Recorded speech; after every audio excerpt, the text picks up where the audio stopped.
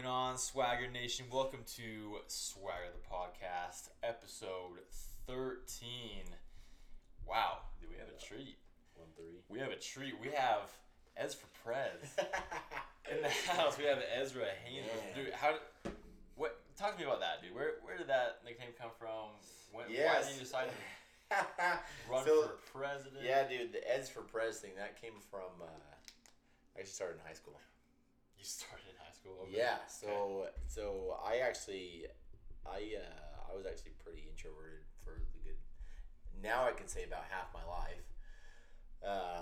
Where I was a kid in junior high that I'd have social anxiety where I'd have to count to myself to like 10 in order to go talk to a kid I was on the football team with or ask a question in class, and it was hard for me to socialize, you know. And I always was envious of those kids that were on like student council and they, you know, ran the assemblies and they were like really fun personalities and they had lots of cool friends and they were, you know, I sat at the misfit table during lunch where just a bunch of odd ducks, and I was part of the odd duck crew. So that was yeah, a lot of people don't know that about me. I have a naturally introverted personality. There's no way anyone could tell at this point that was ever the case. Yeah, it was a past life, and I was actually going by my middle name then, which is McKay. Bro, we talked about that. Yeah. And then there was a flip that switched when my parents divorced when I was 16. We moved back to Utah from Arizona, to central Utah. And I kind of got thrown into it where I wasn't necessarily expecting to break out of this shell I had surrounded myself with. But that's what happened, and I kind of got thrown into a really small school, and I turned into a big fish there, which was interesting. I was a new kid for 2 years that I went there because junior and senior year. What high school was that? North Stampede High School, home of the Hawks. Yeah, go Hawks. Were you guys 2A? Or 1A? 3A. Oh. So 3A. Heavy hitters 3A. So yeah, okay. There's about 750 kids that went to school there, and my graduating class had about 110-ish. Okay. But yeah, it was an interesting high school experience because my parents just got divorced, moved into a new city, moved into a new culture because I don't do small town podunk. It's not what I'm about. I still don't own a pair of cowboy boots, and it will probably remain that way. Yeah. Just a couple weeks into moving there, a buddy of mine had saw that my name was Ezra on Facebook, and he's like, dude, this kid's name's Ezra, not McKay. And it just caught like fire. Everyone's like, oh yeah, Ezra's a cooler name. I was like, okay, I guess. It's a way cooler name. I can tell you from experience. And it wasn't, and frankly, it was easier, so I wouldn't have to tell people like, oh, actually, I go by McKay, my middle name. Yeah. Welcome to my life. Right. But that is your name, though. It's my middle name as well. What? Dude, what's your first name? William. That's a strong name. Thanks, bro. No, I can attest to the going through it, growing up. Yeah. Hey, this is my middle name, bro. Like, why do you go by your middle name? Yeah. I don't know. Just my parents just decided to do it that way. That's my go-to answer. Yeah. Is I don't know. They did it. Have you ever considered going by William? No. I love McKay. Oh, good. That's me. Good. Sure. Good. No, I love that. Yeah, I felt like McKay was, for me, I was this introverted, shelled little kid. And then about 3 weeks into moving to this new school, I ran for junior class secretary and won because the girl that had been in that position moved over the summer, and that spot opened up, and I ran and I got it because I was the new kid and everyone knows who the new kid is. Yeah. And then later that year, my junior year, the spring semester, I ran for student body president, and that's when I picked up Ez for Prez. Wow. Yeah. So you were the student body president in high school too? Yeah. Okay. Dang, bro. So, yeah, and then my boss, so I was on student council with my boss's daughter. I worked at a bakery in high school. Okay. And we'll touch on that a little bit. Yeah. And he, whenever I walk in, he's like, Ez for Prez. It's like, what's up? But yeah, that was, wow. And anytime I see him, he's like, Ezra Perez, and there's a lot of people that still do that. I think it's pretty funny. So that's the origin of the nickname there. Yep. Okay. Yep. Dude, how did we meet? So I ask this of everyone that comes on here, and no one, including myself, can ever remember. I feel like it was. Moment. I can't remember a specific moment because I'd seen you around. Yeah. You know. Yeah. Like, because I knew Mitch, and Wyatt a little bit, and I think it was just like in passing, and then all of a sudden like we hang out. At volleyball or a party or. I remember like when I first moved here, so we're talking 5 years ago. Ryan Gibb, you know Ryan, right? You know Ryan. Okay, well that's awkward. Ryan, if you're listening, you need to hit Ez up. Sorry. Yeah, Oh Ryan. my gosh, I'm so sorry. I know Ryan. Yeah, I know Ryan. Okay, so Ryan, I saw it was either rocking one of your Ezra Perez shirts. Okay. Someone had a sticker on the car, and I was like, "Who the freak is this guy, dude? Who the freak does this guy think he is?" Wait, when did you move to St. George? So I moved here 5 years ago, so 2016. So this might have been the year after. Or, so it was actually if you moved here in 2016. If it was fall or spring. I moved here in the summer, so it was summer of 16. So summer of 16. So summer of 16, I ran that spring before and lost. Okay. That was he was ripping my old shirt of my failed election attempt. Yeah. I just kept hearing about this Ez guy. I was like, dude, who the heck is this guy? So that was my first knowledge of you was just funny. This sticker that was bugging me, and I was like, who the heck is this guy? Who's this guy? Yeah. And then I think just in passing, man, just mutual friends, and we just connected there, and we were both at school. What brought you to Dixie, dude? I hate the snow, and so central Utah, with the elevation and everything, they get a fair amount of snow, and it gets really cold. Yeah. So 2 years of experiencing that after living in Arizona for 4 years, I was like, I'm not doing this. There's no way. I hate driving in the snow. I hate shoveling sidewalks because, when my parents split, I lived in a single bathroom, 3-bedroom house with my mom and 5 sisters. And I was five sisters? 5 sisters, yeah. My brother moved in with my dad, and I was in charge of shoveling the sidewalks and chopping the wood because it's an old pioneer home, so there's only one wood-burning stove in the house. So I'm chopping wood, scraping windows, and I was like, I don't enjoy this. Yeah. And so as the man of the house, of course, I'm the one that gets to chop the wood and shovel the sidewalks. I was like, I'm not doing this. So I'd planned on going to UVU because that's where my buddies were going. And then I had a friend from elementary school hit me up. He's like, dude, I'm going to Dixie to tour. Do you want to come with? I was like, sure. I've been to St. George. I think once previously the summer before when I came down here for a high school student council leadership week-long camp thing. Okay. I'm like, yeah, St. George is cool. Yeah. It's really hot, but it reminded me of Arizona, so I was about it. And I came down and toured campus with him, and I'm like, dude, this place is dope. I'm coming here. I had like no second thought, no like, oh well, let me weigh my options. It was nope. I'm gonna come to Dixie. So, I came down because of the weather. Yeah. When did you come down here? 2011. Okay. Yeah. Because I graduated. Decade strong, dude. Yeah, dude. Yeah. Nice. Yep. So 2 years. For those of you who don't know, Ez is pretty much like the epitome of like Dixie. Like Ez is, if you think of Dixie State, Ez is like just. I feel like you've been doing stuff and being involved with the school and the university just for a while. As long as I've been here, and you were here 5 years before me. So that's crazy. Dude. Yeah, so I came down.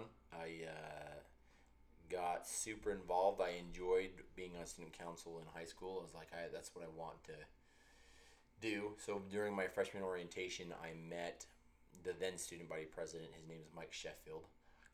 Stellar dude. He's an awesome guy. I was like, I want to be like Mike. He was student body president. He just seemed to know everybody. I was like, that's the kind of guy I need to be around. And so I was like, hey, how do I join student government? He's like, dude, sign up. Well, back then they used to have interviews for committee members. Now they just like whoever will sign up, they'll take, right? It's because they've expanded that much. Yeah. They got interviewed, and I was super jazzed. Like, I got a volunteer position, on student government, and then I started helping with planning events, and I turned into the party guy, which was weird, which was something completely unexpected, but I think that stemmed from just wanting to feel included, and so I tried to include as many people as possible. So I would. It's a great strategy. It was cool because my sophomore year I was involved more in PR and marketing for student government, and this was before text groups and like you could send out mass text to people using an app or whatever. I would go through my phone and I would text every person I knew at Dixie, and then the list got to, and this sounds braggy, but it's just a numbers thing. But I was texting over like 250 people every time there was an event. Like, hey, there's got this thing going on, whether it was school related or not, whether it was a house party or if it was volleyball or night games or a Dixie event, a dance, whatever it was. I was like, hey, pull up, we're gonna have a good time. So that was fun. I remember one time I was. I can't remember where I was at, but I was somewhere, and I get a phone call from a random number. I was like, hey, what's up? I don't know who you are, but how can I help you? Like, oh, we bumped into so-and-so at PacSun in the mall, and she said that you're the guy that knows what's going on in St. George. And I was like, what? I'm like, that's true. It's true. So what are you guys looking for? You guys looking for a kickback? Do you want, like, are you into drinking? Like, do you want, like, what's your vibe? He's like, well, we're probably like a party where we can meet girls and probably get drunk. It's like, hey, so here's this address. Let's make sure you take your own alcohol and have a good night, guys. They're like, thanks, man. But yeah, so you were like, what's the Facebook group now? It's like St. George Need to Know or something like that, or it could be. I don't. You were just you were the origin of that. You were the OG. I was the St. George Need to Know, which is crazy, but yeah. And then I after my sophomore year, I got my associates, went on my mission. Where'd you go? Mexico. And that was That's right, dude. super bien time. Yeah, it was awesome. What part was it again? Merida, so Southern Peninsula. Okay. And I hated it at the beginning. I missed St. George and my friends more than my family. Because I'd already been down here for 2 years. It was pretty uncommon to do 2 full years, especially being as involved as you were, and then to just dip out. And I was like, peace, right? And so it was hard to leave my friends, hard to leave what the kingdom I had established. I was like, this is my kingdom, right? Pretty pretentious, but that's how I was thinking back then, and I just went on my mission, and I hated it at first because I was like, I miss my friends, and I miss St. George, and I guess I miss my family, kind of, but mostly it's my friends. But I mean, hindsight's everything, and I love my mission. It taught me a lot about just being able to do hard things and overcome challenges and whatnot. So, yeah. Shoot, dude. So, okay. So, fast forward to when you got back. What year was that? I got home summer of 15. Okay. And just right back to St. George? No. Or what? No. So, where did life take you after that? Yeah, Alaska. I didn't know that. Yeah. So my mom and my sisters moved from central Utah to Alaska while I was on my mission. Wow. In fact, all of my family had moved out of Utah. I think my sister and brother were in Arizona. My dad moved to Arizona, and my mom and younger sisters moved to Alaska. So I had no immediate family left in St. George, and it was pretty weird. But I just, felt the need to go to Alaska and be the man of the house again. But it was pretty interesting. So I lived there for probably about I think it lasted like a month. A month? Yeah, because I tried. So I got back from my mission in July. I spent 3 weeks traveling, seeing family, seeing friends. And then that put me back in Alaska, like the beginning of August. And then I went full bore. I was like, I'm committing. So I got my because I turned 21 over my mission, so I got my license updated in Alaska. I had an Alaska number for the last 5 years up until a year ago. Wow. Tried to sign up for University of Alaska Anchorage, try to get in classes so I could get a degree, and I have no idea what I was thinking then, but I figured it was supposed to be something, and I applied to a million jobs, and I just nothing was working out. I couldn't get a job, which is weird because there's a ton of work in Alaska. Like there's so much to do. So I couldn't get a job, which was strange. I was having a lot of issues trying to register for classes. Just certain things just wasn't working out. Like I don't know what to do. I tell my mom like, "Hey, I don't know what to do. And nothing's working." She's like, "Well, maybe you need to go back to St. George." And I was like, "That's crazy." I mean, like I would love to, but that's crazy because I think I'm supposed to be here. Did you feel like it was crazy because that just seemed like a past chapter that you moved on from already? Yeah. Okay. Yep. I felt like, well, I did my time. It was a good time, but now I'm here, moving on, ready to take on whatever God has planned for me next. Yeah. And then she's like, "Well, I'll just think about it." And it was a Sunday, and I think I'd fasted that day too, and I was like, I think I'm supposed to go back to St. George, so I booked a flight for that following Saturday. I got the last seat on the flight from Anchorage to Seattle, and then Seattle to Vegas. I found a place to live. I called up my buddy, like, "Hey man, Did you bring stuff with you?" I had a suitcase, and then I had a bunch of my stuff at my dad's house that was in storage. Okay. And then I got back to St. George. I got to St. George. I found a place. I was living in someone's living room for a couple months in a hammock, and and that lasted another 5 years. I had slept in a hammock for 5 years total. 2 years on my mission, 3 years after. That was a funny thing to tell people. Wow, that's a story in and of itself. Yeah, right. And then that next Monday, I had a job interview and I started working full time by Thursday. Like it just clicked like super well, and I was like, this is crazy. So it was definitely, my mom was absolutely inspired, and she was like, yeah, makes sense, And then I didn't go back to school in the fall because I had missed fall semester. Then I came back in the spring, decided to run off of nothing. I mean, I thought it's like weird going on a mission because you think you can pick up where you left off. You have this weird illusion like time just stopped everywhere else except for, I think anyone that serves a mission for the church will have that thought, right? Like I can just pick up where I left off. No, you cannot. That is not possible. So I thought that I was pretty popular back then. This will be easy, and I didn't even make it to like the second round. I lost like flat out. It was bad. Okay. Yeah, and that was a pretty humbling experience because I think then I was running because I wanted to be like the it guy. I wanted to be Mr. Big Man on campus. So I was running, obviously for the wrong reasons. I was running out of pride and out of trying to be, the man. Yeah. Where were most of your buddies from 2 years previously at that point? Well, I'm married.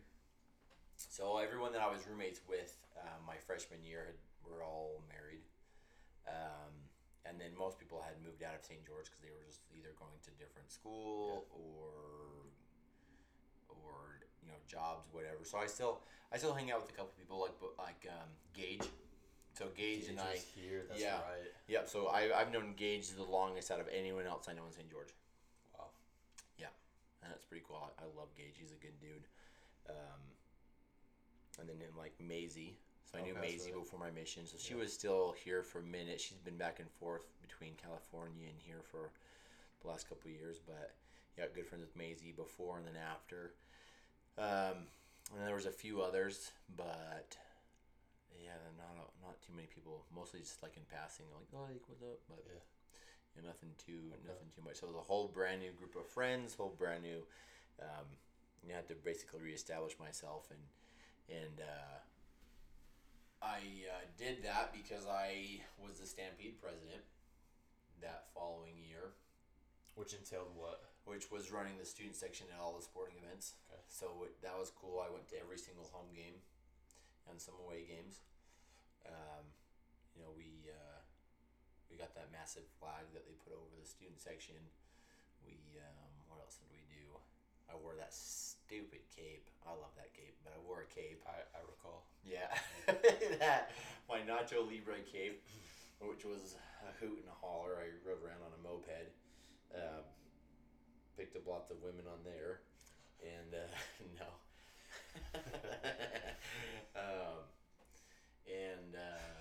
And yeah, then I was able to use that platform, and I was like, well, I kind of want to run again, but I don't really know if it's in the cards this time, just because I just, you know, I want to, like, if I run, I want to run for the right reason and not because I'm trying to be the most popular guy on campus. Yeah. So I ran again, and it was successful, It was cool. I really, really enjoyed being student body president, mostly just because of the opportunities it afforded me and the people I met. I mean, yeah, I guess it works as a really great resume builder, but the best part about it was just meeting with people and being able to connect to students and meet, faculty, staff, administration, board of trustees, other student body presidents, and other students from around the state, because you just get to go to those things. Networking, we went to DC for a few days the summer before that year, and we met a bunch of student body presidents from all over the country. So like from Yale and Harvard and big California schools, and so it was cool. I felt like this is crazy, And then like Dixie State, is that in the South? I was like, it's in the south of Utah, and they're like, oh, that's crazy. I had no idea. Yeah. Which is also another interesting topic of conversation. I will get your take on that, by the way. Yeah, absolutely. And no, it was good. I really enjoyed it. I feel like most of what I learned in college wasn't by going to class, but it was just by experiencing. I would compare my college experience was probably the best anyone could have, just by what I was able to do and who I was able to meet, and I really tried to go to all types of events. I would go to the plays and the choir concerts and the Latino club meetings, and I'd go to any and all event that there was. I would go to everything. It was nice because I didn't have to work at all. But yeah, college was awesome. I loved college. And then throwing house parties, that was you used to have the spot, the house. The danger zone.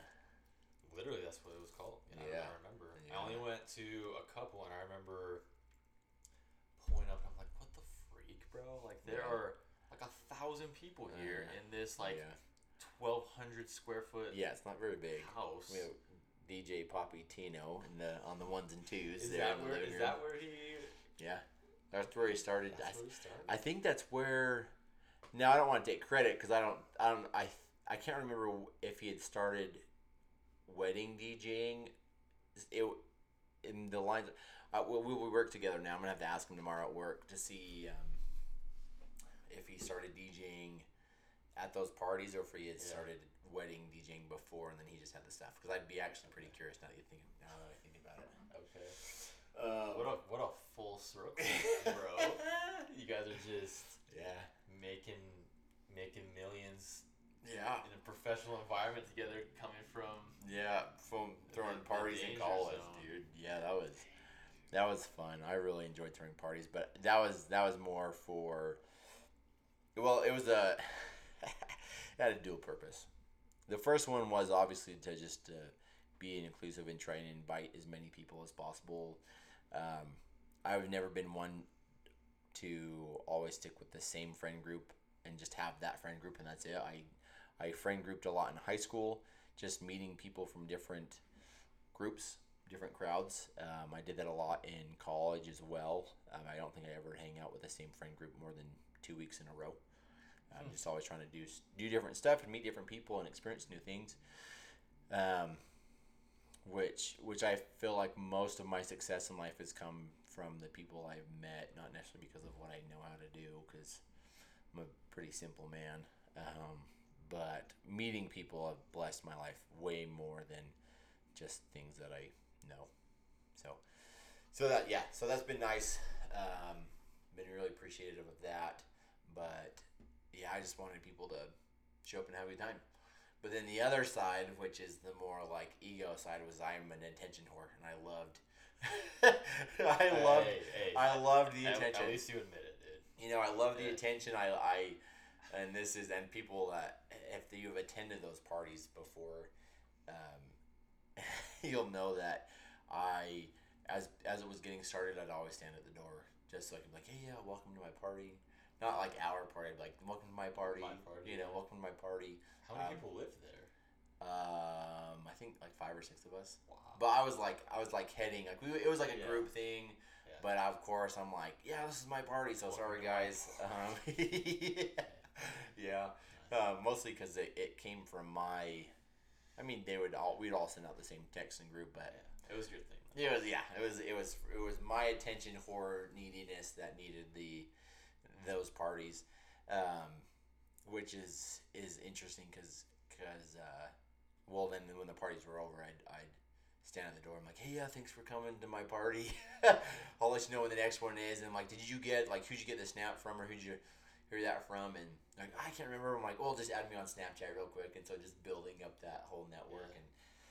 But it was crazy, and this isn't something that I had realized in the moments, but really it was, I'm a self-diagnosed, I suffered from antisocial anxiety, whereas if I wasn't around people, I'd start to get like anxious, and I'd feel like I'd have to do something, and FOMO was running my life, dude. I say, layman's terms is FOMO. Yeah, FOMO. I call it antisocial anxiety because it was like whenever I didn't have something planned, I felt like I was missing out on something, and like I needed to do something, or I wasn't being productive, or whatever it was, and so I had, dealt with a lot of antisocial anxiety. But then it was weird because, I mean, thinking back on it, what I wanted those parties and those things to fulfill, they weren't, because I still felt like alone.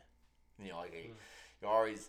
There's this speech by Matthew McConaughey. He's like, no matter like who you know or what you do throughout your day, you always go to bed with your thoughts, and they're your thoughts alone. And even if you're sleeping with someone in the bed next to you, like you go to bed alone because that's what's inside your head. So yeah, that was interesting. I was expecting some sort of, I think, fulfillment from that, but it was, and it was this for the entire year of college, which was awesome. I didn't really spend too much time dwelling on, the deeper issues of what was going on inside my mind. And I graduated 2018, got my degree in communication studies, and then I went to Mexico for 10 days, which was awesome. And then I went and sold pest control in Las Vegas, and I lasted about 3 weeks before I had a complete, total mental breakdown. It was nuts, dude. It was weird going from where I was at in college to having doors slammed in my face all day, and my brain could not handle it. It cracked. That's quite the 180. It cracked, and I remember driving to area one time after lunch, and I couldn't get myself to pull over and start knocking doors. And I found myself in a church parking lot, and next thing I know, I'm just sobbing. Just absolutely sobbing and crying and like hyperventilating, and I'm like, I have no idea what's going on because I've never experienced that before. And I'm like, oh, mental health, that's crazy. Because we preached about it a lot, in college, about mental health awareness and making sure you're taking care of your friends and yourself, but I was so busy that I didn't give myself time to take care of me. And then it all just came crashing and burning in Vegas. So that was crazy. I left Vegas, and then I went and delivered for Amazon in Phoenix for a good 2 months. I remember that. Yeah, it was cool. It was an easy job. It was super, not monotonous. It was. I guess it wasn't monotonous. It was just the same thing every day. Yeah. I drove most of the same route. crushed it at that job though. I mean, I was always the first one done because I'm competitive. But yeah, it was definitely I had to change my mindset quite a bit on that one. It was crazy. I was like, dude, I had an anxiety attack. It was weird. I hadn't experienced it before. Jeez. Yeah. Yeah. So you're in Phoenix. Phoenix, and then I was there for the summer because that's where my mom was living at the time. So I just had I needed to reset, reevaluate, figure out what I'm gonna do with my life because I have a degree in communications, but I have no other plan for the future. No idea. Yeah. And then a job opened up at Dixie State as an admissions coordinator, which I was like, I can do this. Like I can, if there's any one job that was meant for me, it's this one, right? So I interview and I don't get it.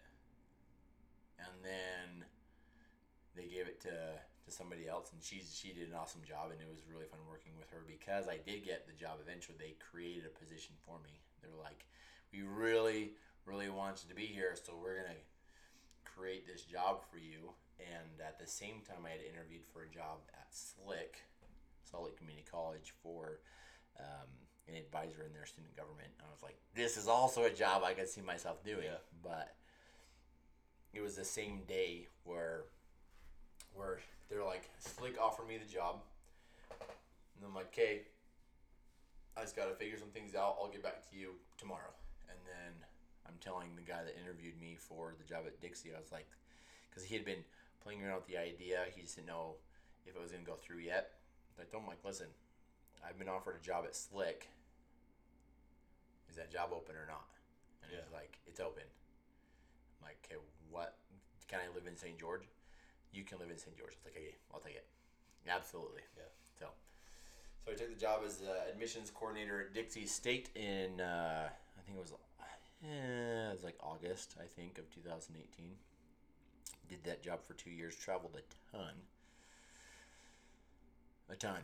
I traveled a lot. I think I've driven every corner of Utah. Because I know what you were doing, but walk everyone else through what your job entailed. Yeah, so the admissions coordinator at I mean, this is all colleges have a position in this like this, but basically go to high schools and recruit kids and give presentations. I loved public speaking. Yeah. I actually really still like it. I don't get very many opportunities to do it right now, but again, it's the attention whore. I like being in front of people. I like holding a mic in my hand. I like commanding a room. Cracking dad jokes in front of people and making people laugh, I really enjoy. So I did that for 2 years, and it was awesome. I really enjoyed, selling Dixie. I mean, that's what it was. Yeah. It was selling a college experience, and I told them about some of the things that I did and what I got to do. My first year, I don't think we had surpassed the record of like 2,800 admits. I think it was like 2,850-ish. Mm-hmm. But then the second year, we surpassed 3,000 new admits, and that was during COVID. Wow. So we crushed it, but that also, I switched jobs a year ago. Switched over to busy, selling software. So that was an interesting career change, but good. I really loved it, and I think it was about the time that I needed to move on anyway, just because I felt like I had reached the peak of what I could do as an admissions coordinator without having to go, get a degree and move up in that department. Because I didn't really think I'd see myself elongating my career in college admissions. So yeah. Bro, I recall that at one point in time you were hoping to pursue a graduate degree. Yep. In what? Remind me. So you're probably thinking of sports strength and conditioning. Yep. But I actually had gotten into a different master's program. Oh, okay. At ASU for communications, because I was like, at that point I was like, I think I want to go into this, but decided it wasn't for me. But yeah, so then I found a degree at SUU in sports strength and conditioning, and for that particular program you have to have a degree in sports science or sports medicine or exercise science, and I don't have that, so Yeah. I have to have a personal training certificate. So I got the study materials about a year and a half ago. Opened the book once and freaked out, just because it was such a new genre of learning for me that I like shocked myself out of it. It was interesting, and the reason for why that piqued my interest anyway is because I started going to the gym consistently when I got my job at Dixie. So that's when I started going every day at 6, which was nice. Now it's every day at 5, and I've been doing that for the last year, and I love it. Jeez Louise, dude. I trained and ran 2 half marathons, a Spartan race, and a full marathon in 2019. That's right, dude. Which was awesome. That's right. Which was really cool. Yeah. It started out as just training for a half marathon with some coworkers, and then it turned into, I'm like, I actually really like running.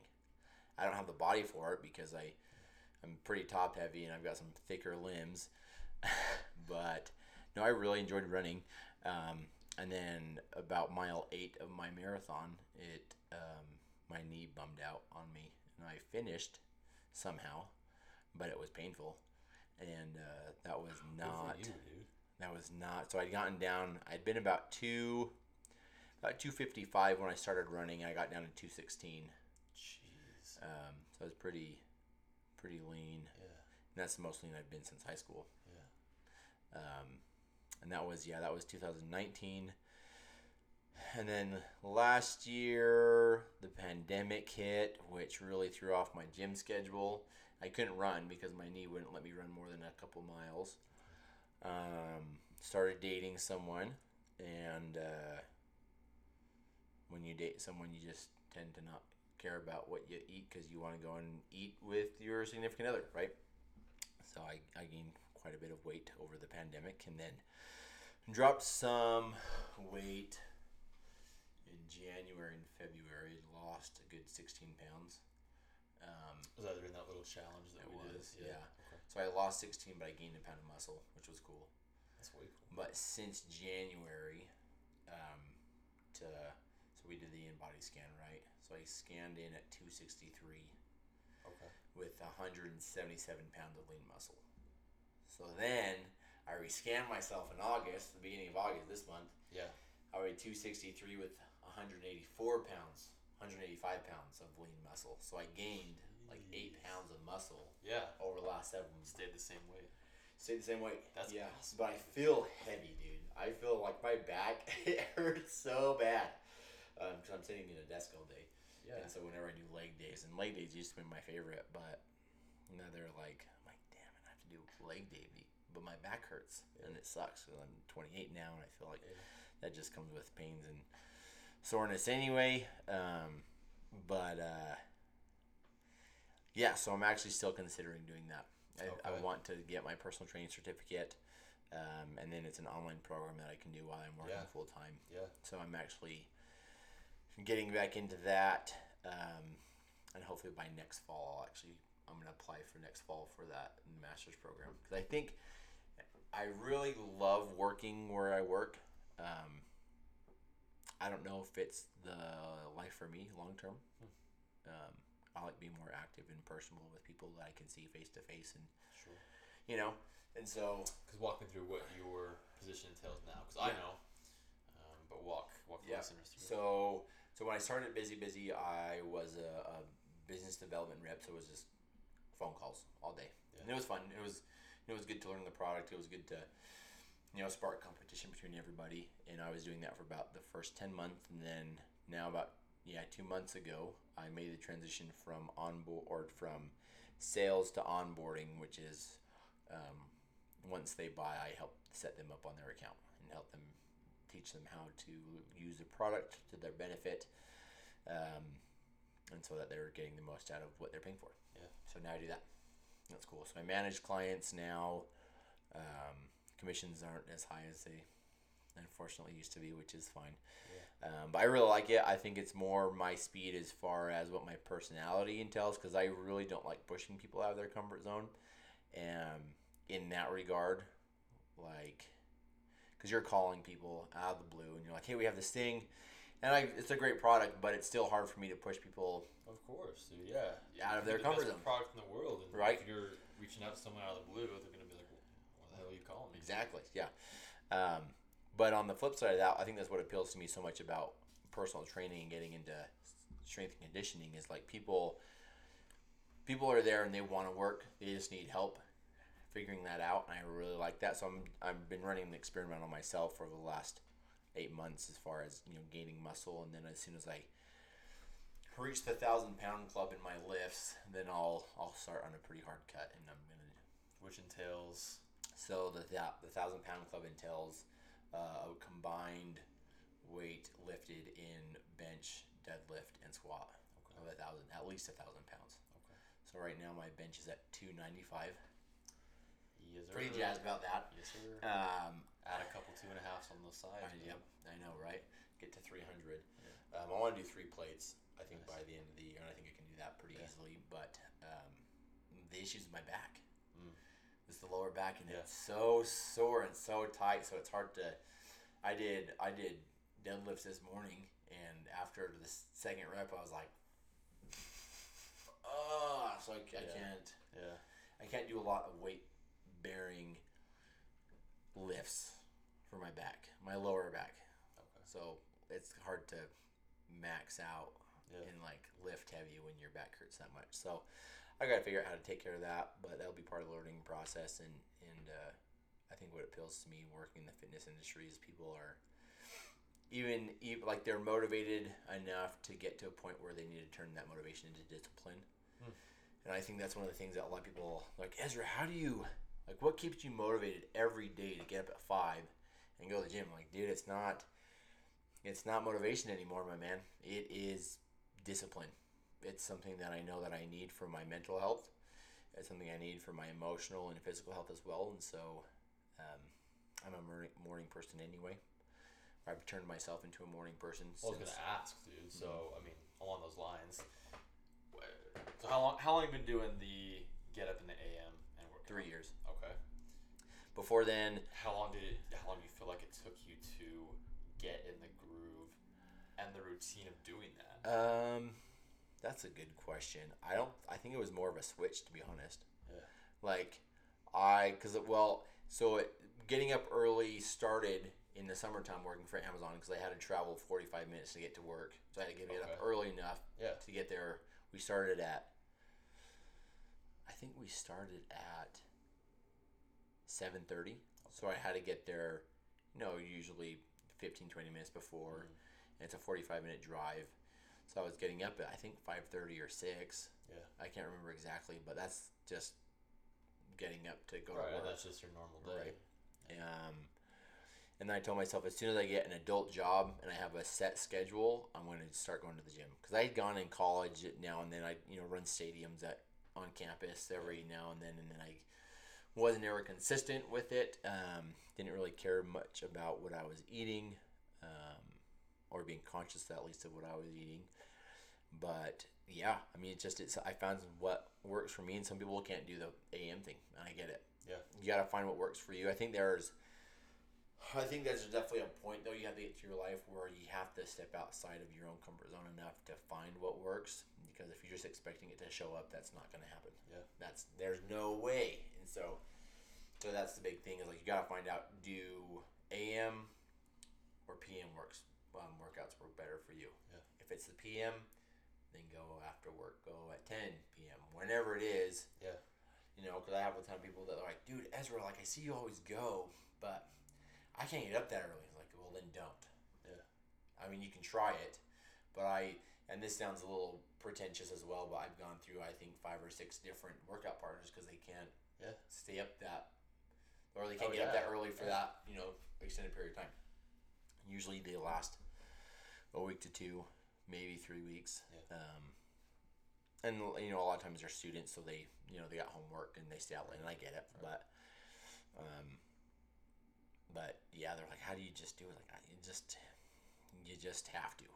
Like, it's like interesting balancing mental health, because there's a lot of things that you have to be, I think, delicate with. Like, mental health can be a touchy subject, and and you bring in depression, anxiety, and when those turn more chronic versus just sporadic, it's sensitive. But I think if you can get yourself where you're finding the grit inside of you to overcome your challenges, I think that's where you make significant changes in your life. And so I go to therapy, but I can push myself to the point where I'm making significant changes in my life, and I see the results. Talk to me about therapy, dude. Oh, dude, therapy is... I love therapy. When did you start that? What sparked that? So, that's a great question. And now I will get a little bit personal with you. That is what we were here for. Get down to the nitty gritty, and this isn't something that it's so I started therapy January of 2019. Yeah. Okay. January of 2019, because and to be frank, because of pornography. It was something that I had dealt with for, at that point, a good 10 years of my life, on and off. I had done really good, and I think for anyone that doesn't really understand addiction, and especially pornography addiction, is that it's something that's so, it's hard because it's so accessible, but also it's like you don't want it, but again, it's an addiction, so you crave it. So it's something that you don't want. You hate it, you despise it, disgusts you, but at the same time, the way it rewires your brain, like you have to get the fix. It's weird. So I went to therapy the first time because of that. I need to figure this out. I need to figure out what my triggers are. I need to figure out how I can handle this, because I don't like it. I don't know anyone that has dealt with it, and I think it's a lot more common than people think. It's just talking about it is a lot less common than knowing how common it is. If that makes sense. That's probably one of the hardest things to do is to admit to someone else that So we have this problem that's generally has a stigma. Yeah, right? No, there's a huge stigma behind it, and I think the more open you are to talking about it, the easier it is to figure out how to end it, right? Excuse me. So that's why I went to therapy the first time, and I had gotten in a really good spot mentally and emotionally to overcome the addiction, and for those in the LDS church, I was able to go back to the temple and just have more peace in my life. That's what I was seeking more than anything else. Like, I just want peace, right? For me, that's high involvement in the Church of Jesus Christ of Latter-day Saints.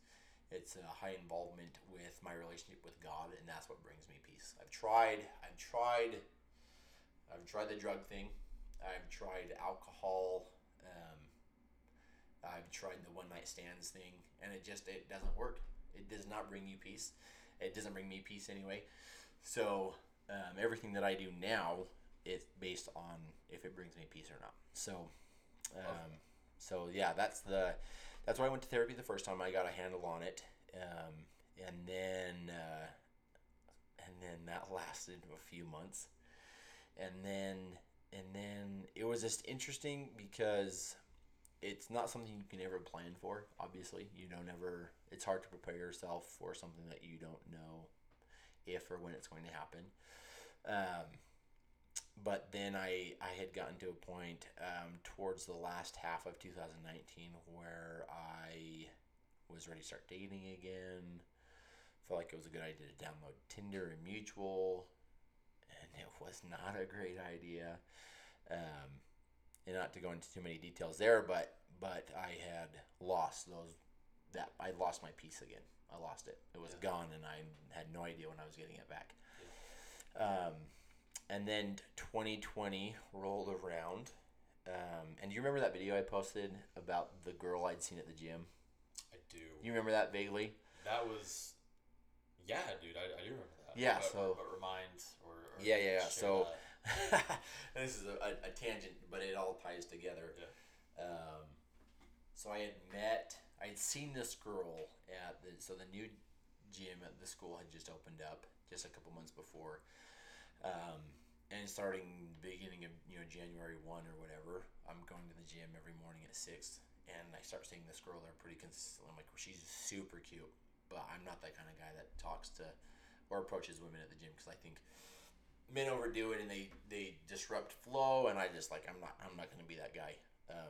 But I posted a video about it. Like, there's this girl, and there's this weird snowball thought process where you're like, what if we meet and then we start dating and then we get married and we have kids? And it's like this weird snowball thing. It turns out a lot of people have thoughts like that, so I'm glad I'm not alone. But I asked that question because I didn't know. Right.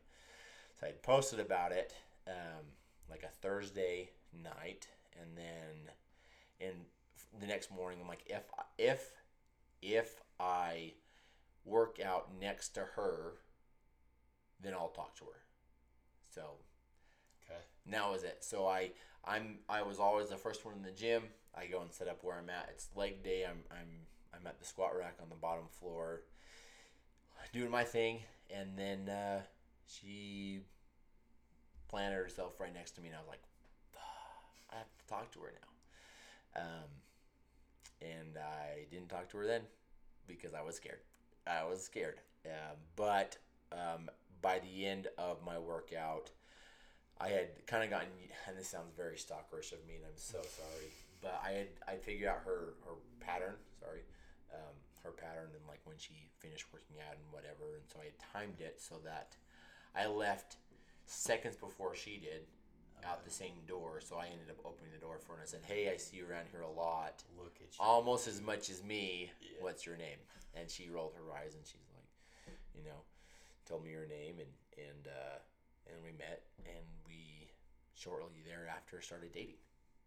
Right. Wow.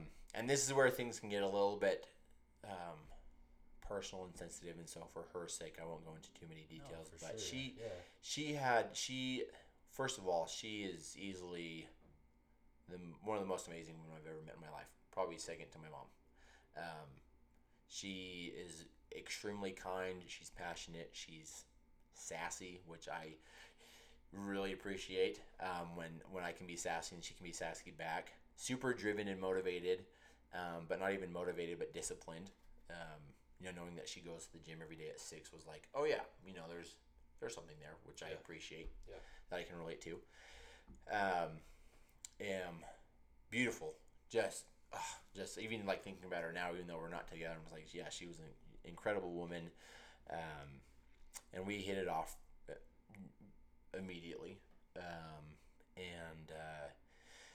but she was dealing with a lot of inner demons herself. She had some, like mental health and some health issues that were just preventing her from some things, and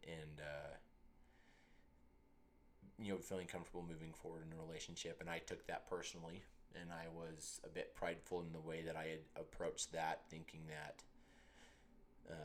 I had all the answers, and I did not and do not. And so we had dated for a good almost year and a half, but it was just kind of this, like a dance, like it was hard because we wanted to make it work, but we couldn't. There was things that I was doing that weren't conducive to progress, and things that she was as well. But between all the back and forth and the dancing around, pornography decided to rear its ugly head again, and I decided to take matters into my own hand, and I was like, I'm going back to therapy because I don't want to deal with this anymore. It doesn't bring me peace. It's affecting my relationship, and obviously I'm hoping that this works out, so I can't take this into that relationship. And so I'd gone back a second time to therapy, and have been since March. In fact, I was just there today. Just trying to figure that out. Just trying to get an outside perspective inside my brain, and really learn more about myself and what I need and what I do to bring me peace. And that's why I have gone and go to therapy. Like it's a pretty. I know I feel like I could go in circles about it, but I definitely feel like I needed to go. But because I hadn't really taken care of it the first time, it caused a lot of problems in the relationship I was trying to have. And I admit that. I mean, it wasn't easy for her to hear. And how she decided to handle it, I don't blame her by any means. But it's definitely something I should have taken care of beforehand before I tried going into a relationship. And so I'd recommend for anybody that's listening to this that struggles with something like that, like, get the help that you need, because it's really hard to carry that heavy of a load into a relationship with somebody that you care about, because it's just a burden that you don't want to be dragging around with you, you know. And there is hope. There is absolute hope in escaping that. Is it easy? No. Again, do you have to find what works for you? Yes. Am I always motivated? No. Am I disciplined? I'm getting there, you know. But I've been good for a while, and it's just because I recognize my trigger points. I recognize whether they're emotional triggers or mental triggers or thoughts that I have, whatever it is. I recognize them quicker so I can prevent anything from happening, and going to bed early helps because I wake up early for the gym. But yeah, that's therapy. And I also found in therapy that there was some other behaviors that I had in a relationship that I didn't want aside from pornography. It was bottling things up and not communicating. It was saying things that I shouldn't have said, you know. So it was a learning experience, and a byproduct of that was I hurt someone I really cared about, and so it was hard. It's been a pretty hard and difficult last few months, but you know, I'm grateful that I'm learning and growing, and you know, I don't hold any ill will towards her or the decisions that she decided to make. I really hope that, you know, she finds the happiness and peace that she needs in her life to, you know, to find that peace in her life, and yeah, I mean, that was a lot, but yeah, she's awesome. I think you met her though, didn't you? Meet her a couple times. I did. Yeah. Yeah, I think she's an incredible woman, and obviously want her to be happy more than anything else. So, dude, I mean, first of all, I respect the hell out of you for being willing to open up and talk about that stuff. So, yeah, it's interesting though, because I was talking to my mom. So I live with my mom. So that's also, you know, 28, live with my mom, going to therapy. So, you know,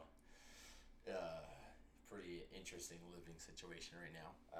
But so I get to talk to her, which is awesome, because I haven't lived close to my mom in like 10 years. So it's been really great to reconnect with her. But she was like, yeah, I just feel like you're, like, because you like talking to people and you like being on a stage, like, I feel like there's just something more to your life than what you currently see. And I'm like, yeah, maybe, you know, it'd be cool if there was. If I need to be an advocate and a voice for people that are dealing with pornography addiction, in expressing that there is hope to be found, that you can escape it, then sure, sign me up. Yeah.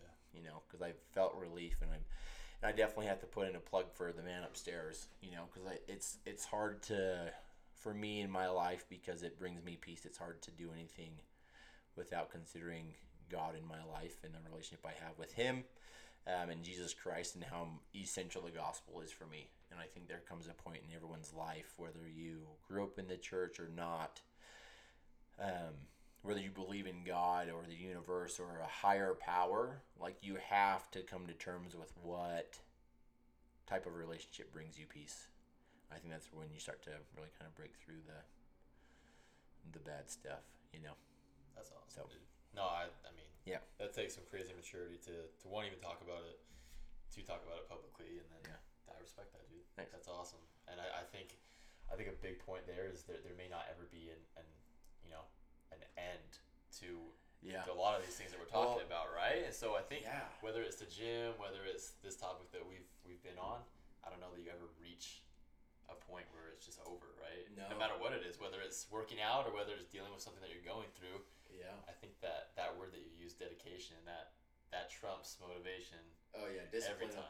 Discipline over motivation, 10 out of 10 times. Yeah. And it's crazy you say that because my therapist, he's like, so I know you've been good for a while, but do you feel like what are the odds of you relapsing? I was feeling pretty confident, like 0. He's like, nope. Yeah. There's always a chance. Now it's just, do you have the right tools to overcome, those moments where you can relapse? Are you willing to sacrifice immediate needs or wants for long-term peace? And so as soon as you can find that, and as soon as you can eliminate shame and embarrassment out of your life, self-loathing, self-hate, because I have felt all of those things. I talked to a buddy about the same thing yesterday, and he's like, I just don't feel worthy of love. I feel like I can't find anybody to love me. I feel like I'm not worth the fight. I'm not worth the struggle. I'm not worth. And I'm like, dude, you're one of the best guys I know. That's crazy, And so what pornography can do to someone's mind is it's changing your mind on a molecular level where you really have to put in a ton of work to be able to overcome those things. And I'm determined as hell to do it. It's been quite an interesting journey, and it's not over. Like you said, I don't think it'll ever be over, at least not in this life.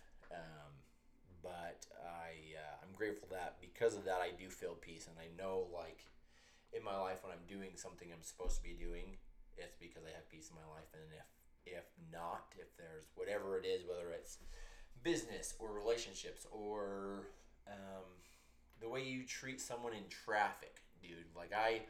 I tell you what, this is a quick little tangent, but it ties in.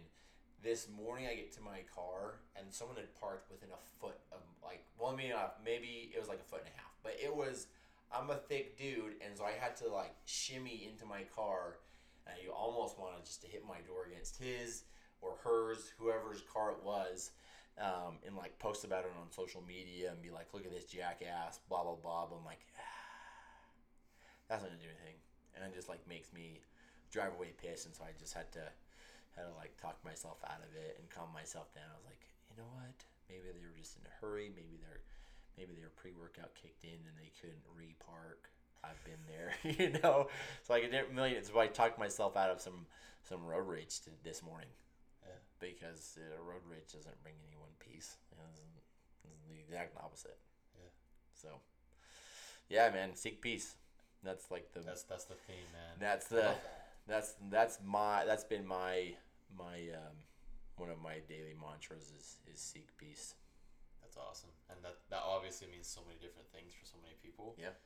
And like we talked about, dude, I don't know if you'll ever fully be immersed in that until the day the guy upstairs takes over. But until then, you gotta you gotta create it yourself and put yourself in situations that allow you to do that. And I think that's probably one of the hardest things that we as humans have to figure out. The purpose of life, honestly. Yeah. It's we're bombarded with so much, and not everyone deals with pornography, but maybe people deal with anger issues, or maybe people deal with alcoholism, or maybe people deal with things that they can't control, like depression and anxiety.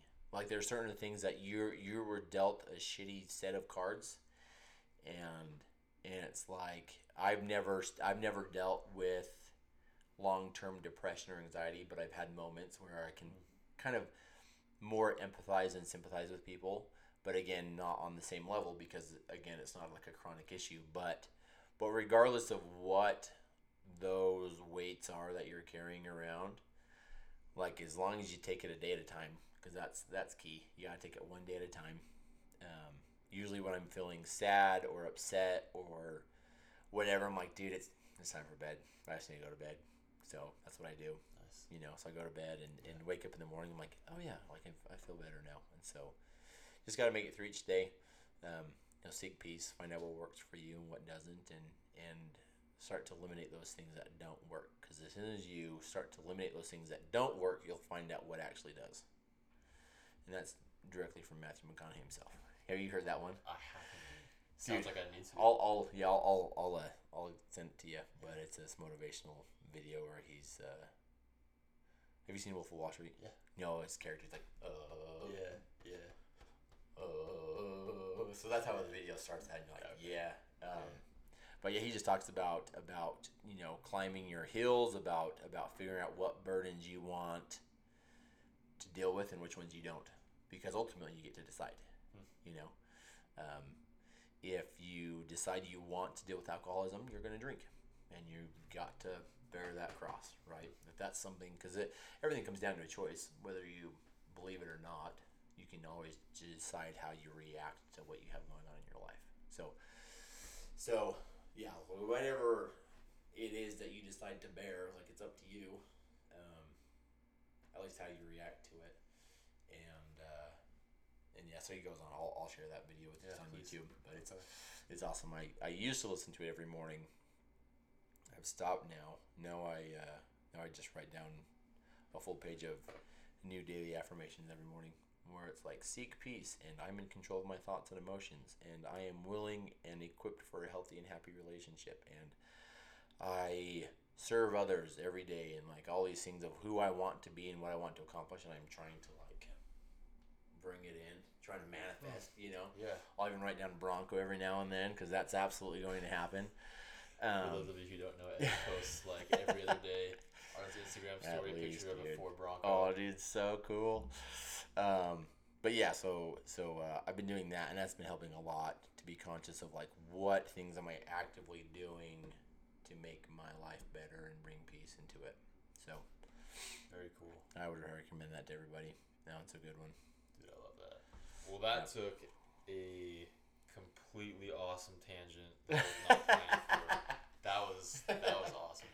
I super appreciate that. Thank you. Yeah, of course. Will you leave us with, so for those of you who don't know, Ez is one of the most energetic, charismatic, friendly dudes that I've ever come across. And what do you attribute that to, man? What drives you to seek out friendships with other people so often, and what drives you to be so interactive and engaging with other people? As long as I've known you, that's kind of been what you're about. Obviously, that's like, a good question. When you were talking about being here in St. George and just throwing parties and being in student government and just being involved with people. Obviously, you posted the other day on Facebook, like, how can I know if you need anything like to be done, like anyone I can help, like just let me know. What motivates you and what drives you to be so social and to look out for other people so much? I think part of it comes from a short stint of being bullied in junior high, and just not being included, and looking back at it, I'm like, yeah, it's sad, but it's funny because it happened to me, so I can laugh about it. But one time I was invited. I think this was 8th or 9th grade, so still in junior high. I was invited to go hang out with the cool kids. I was like, yeah, I made it. I'm gonna hang out with the cool kids. And so they all lived in this gated community. And so I get to the gate. I'm like riding my bike over there because I lived about a mile away. And so I get to the house where they said they were at. I'm like, hey, I'm here. Like, where you guys at? Like, oh, you just missed us. We're over at so-and-so's house. Come around back. We're downstairs in the basement. So I'm like, okay, like whatever. We go over there. It's completely dark. And I'm just like, what the? And we're like, hey, I'm here. I think the door's locked though. Like, what happened? I'm like, oh yeah, we went to this other place. So it was like, they sent me on a goose chase. But, and it turned out that they did it on purpose, and they were trying to just make me feel like shit, and it worked. Yeah. And so I hated feeling like that.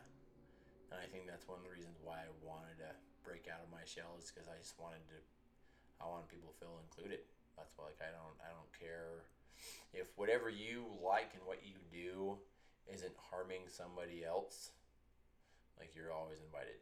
And so that's kind of like what a big motivator for that was in college. Now it's a little bit more of trying to expand my heart to loving people. Just really trying just to, like, everybody deals with their own stuff. Everyone's got something. Even if you don't think they do, I guarantee it they do, whether it's self-esteem or if it's mental health or if it's relationship problems or not being motivated, like whatever it is. There's a million different things that people can deal with. But it's like one of those things that if you can just make someone smile once, like it, throughout the day, like whether it's having a brief conversation with the lady at Maverick, they all wear name tags, so people's favorite word is their name. So if you can learn someone's name and remember the name, and that's something I struggle with still, is remembering names. But if I have a chance to ever read a name tag, I always say thank you so and so. Yeah. And like, how's your day and how are you doing? And I got that from my dad because he's very sociable like that, where he can just have a conversation with somebody in the gas station like he'd known him for 20 years. I try and do that. I still get a little bit timid, but I don't know. I think people just want to feel loved and want to be loved, and that can be expressed in several different ways, whether it's platonic or romantic or just as friendships or like whatever it is. Like, we all want to feel loved and accepted, right? And so I think that's the ultimate goal, is just to live a life that allows people to feel love, whether it's a smile in the grocery store or inviting someone to a party that usually doesn't get invited to parties. I guess that'd probably be it. Just love is a very powerful emotion to feel, and if people feel love, then they'll usually start to figure things out for themselves, because they're like, oh, I like this. This is good. How do I get more of this? And then they, it's like the pay it forward effect. That's what I would hope happens. If I don't need to. I'm a very simple man. I have very simple needs. I don't need to be served. If someone does want to, I try to, like, okay, because you don't want to deny someone an opportunity to serve and receive that piece that brings them, right? So if anyone ever offers, like, sure, yeah, absolutely. I don't need it. I don't think a lot of people think that they do need things, but it's always nice to be, helped out sometimes. And if you can get over your ego, then you're usually happier at the end of the day. It's kind of a plethora of things, but yeah, I think it just boils down to love and wanting to give love and receive love, and there's that saying that we tend to, or we receive the love we think we deserve. And so if you find yourself in a hurtful situation, whether it's long term or not, it's because you probably don't think you deserve love, but you do. Like, everyone does. Everyone deserves to be loved and understood. And then hopefully by your example, someone can find that love for themselves, because it's like one of those things. If you love someone that loves you, but you don't love yourself, then you've missed it. Because, like, if you love them and you think they're so great and they think you're so great, then why wouldn't you be great too? Yeah. Shoot, dude. Dude, I appreciate you. Yeah. That was awesome, man. I just think every one of us has something going on in our lives, and most of us have no idea that other people are struggling with things. Yeah. Wow. And I just think you're right, dude. If you can brighten someone's day, as cheesy as that is to say, if you can smile, if you can interact with someone, I'm sure we have no idea what that could do for someone else. Yeah. And it's not even every day. Like sometimes I definitely prefer self-checkout. Yeah. Oh yeah. Oh yeah. But like, when the opportunity is presented in front of you, just even if it makes you feel uncomfortable. And one thing I started doing is, if I have the thought to do something, I'll do it. If it's nice, productive, and can bring a smile to someone's face, whether it's complimenting a random stranger's shoes. Like, I was in Denver for work a couple weeks ago, and we were at what burger place were we at? Smash Burger. Okay. Great burgers. Oh, yeah. I could talk a lot about food, but so yeah, this random girl. She was like sitting down waiting for her food. She had really cool shoes on. I don't even remember where they were. I think there were some Jordans.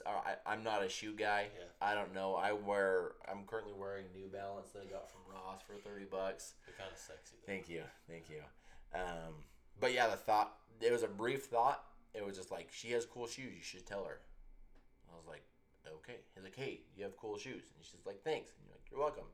And that was it. That was the entire interaction. Yeah. Nothing lost, but maybe something gained. Yeah. You never know. You're never gonna hurt anything by telling someone that something you like about it. Yeah. Right? And the more you can know somebody, the more you can compliment them as far as like, kind of like their character or their personality. Yeah. I think that definitely goes a lot longer, or like a lot further. For sure. But yeah, definitely start out with just like, if you like someone's shoes or their shirt. Yeah, like everyone likes to feel awesome. Yeah. But then, once you get to know someone, just like, yeah, I don't know, you really brighten my day whenever I see you. You just make me happy. Yeah. Like, That's awesome, but, dude. Yep. Leave me with what does swagger mean to you? Oh, What is that term? What is that trait? What does that mean to you? that's a good question. I definitely think it's got more oomph than swag does. I think swagger is. I think it's kind of. How would I put this? I think it's how you hold yourself. I mean, it's you can attribute it to the shoes you wear or the clothes that you wear. But I think it's when I think of swagger, I think of like a strong, silent type. To be honest. Yeah. Oh yeah. But never malicious, never rude or hurtful. Like swagger is someone that, like when they speak or when they say something, it's profound, and it's kind. So swagger to me is like, you hold your chin up, you deal with whatever you got going on, and you're kind to people, but then you just look like a badass doing it, So I guess that's swagger to me. That's a perfect description, dude. I love that. What's swagger to you? Well, I mean, this is your podcast. That's an excellent question, dude. I think you summarized it very well. Has anyone asked you that question? No one has. Well, I want to hear your answer. This is your podcast.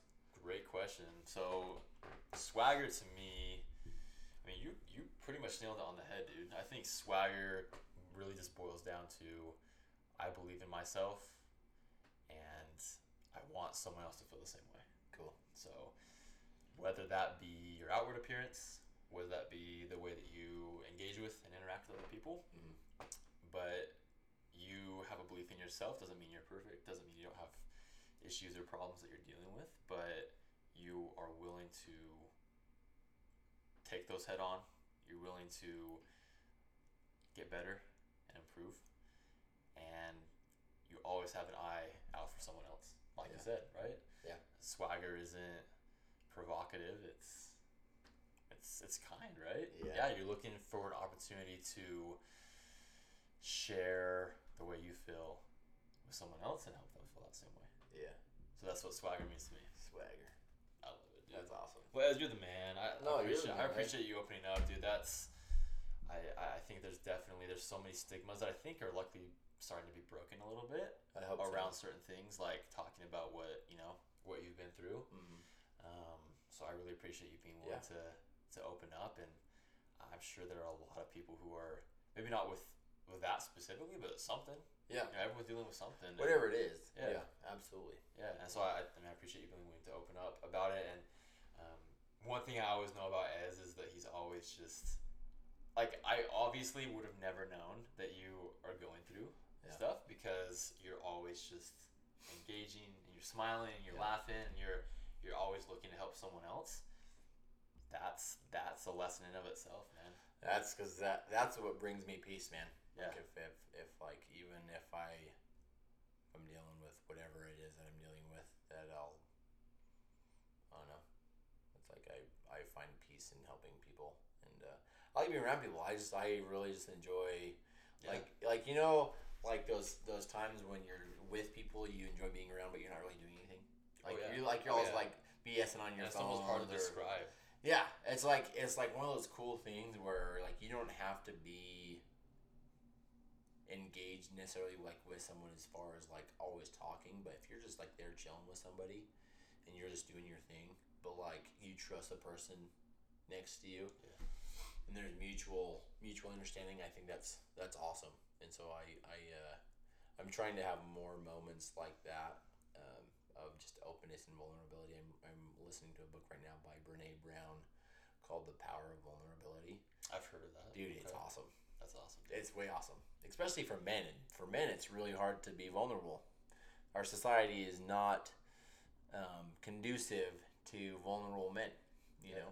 And so it's been, if given an opportunity to be vulnerable and step out of my comfort zone, I try and take it. My therapist, he actually asked me today, he's like, so how personal are you going to get? I was like, I don't know, depending on how, well, I told him, like, depending on the vibes. The vibes were great. But yeah, being vulnerable, there's a lot of strength in vulnerability and humility, and I think a lot of people see those things for weaknesses, but it takes a lot of strength to be open and vulnerable, and I think the more people understand that, the better off people are.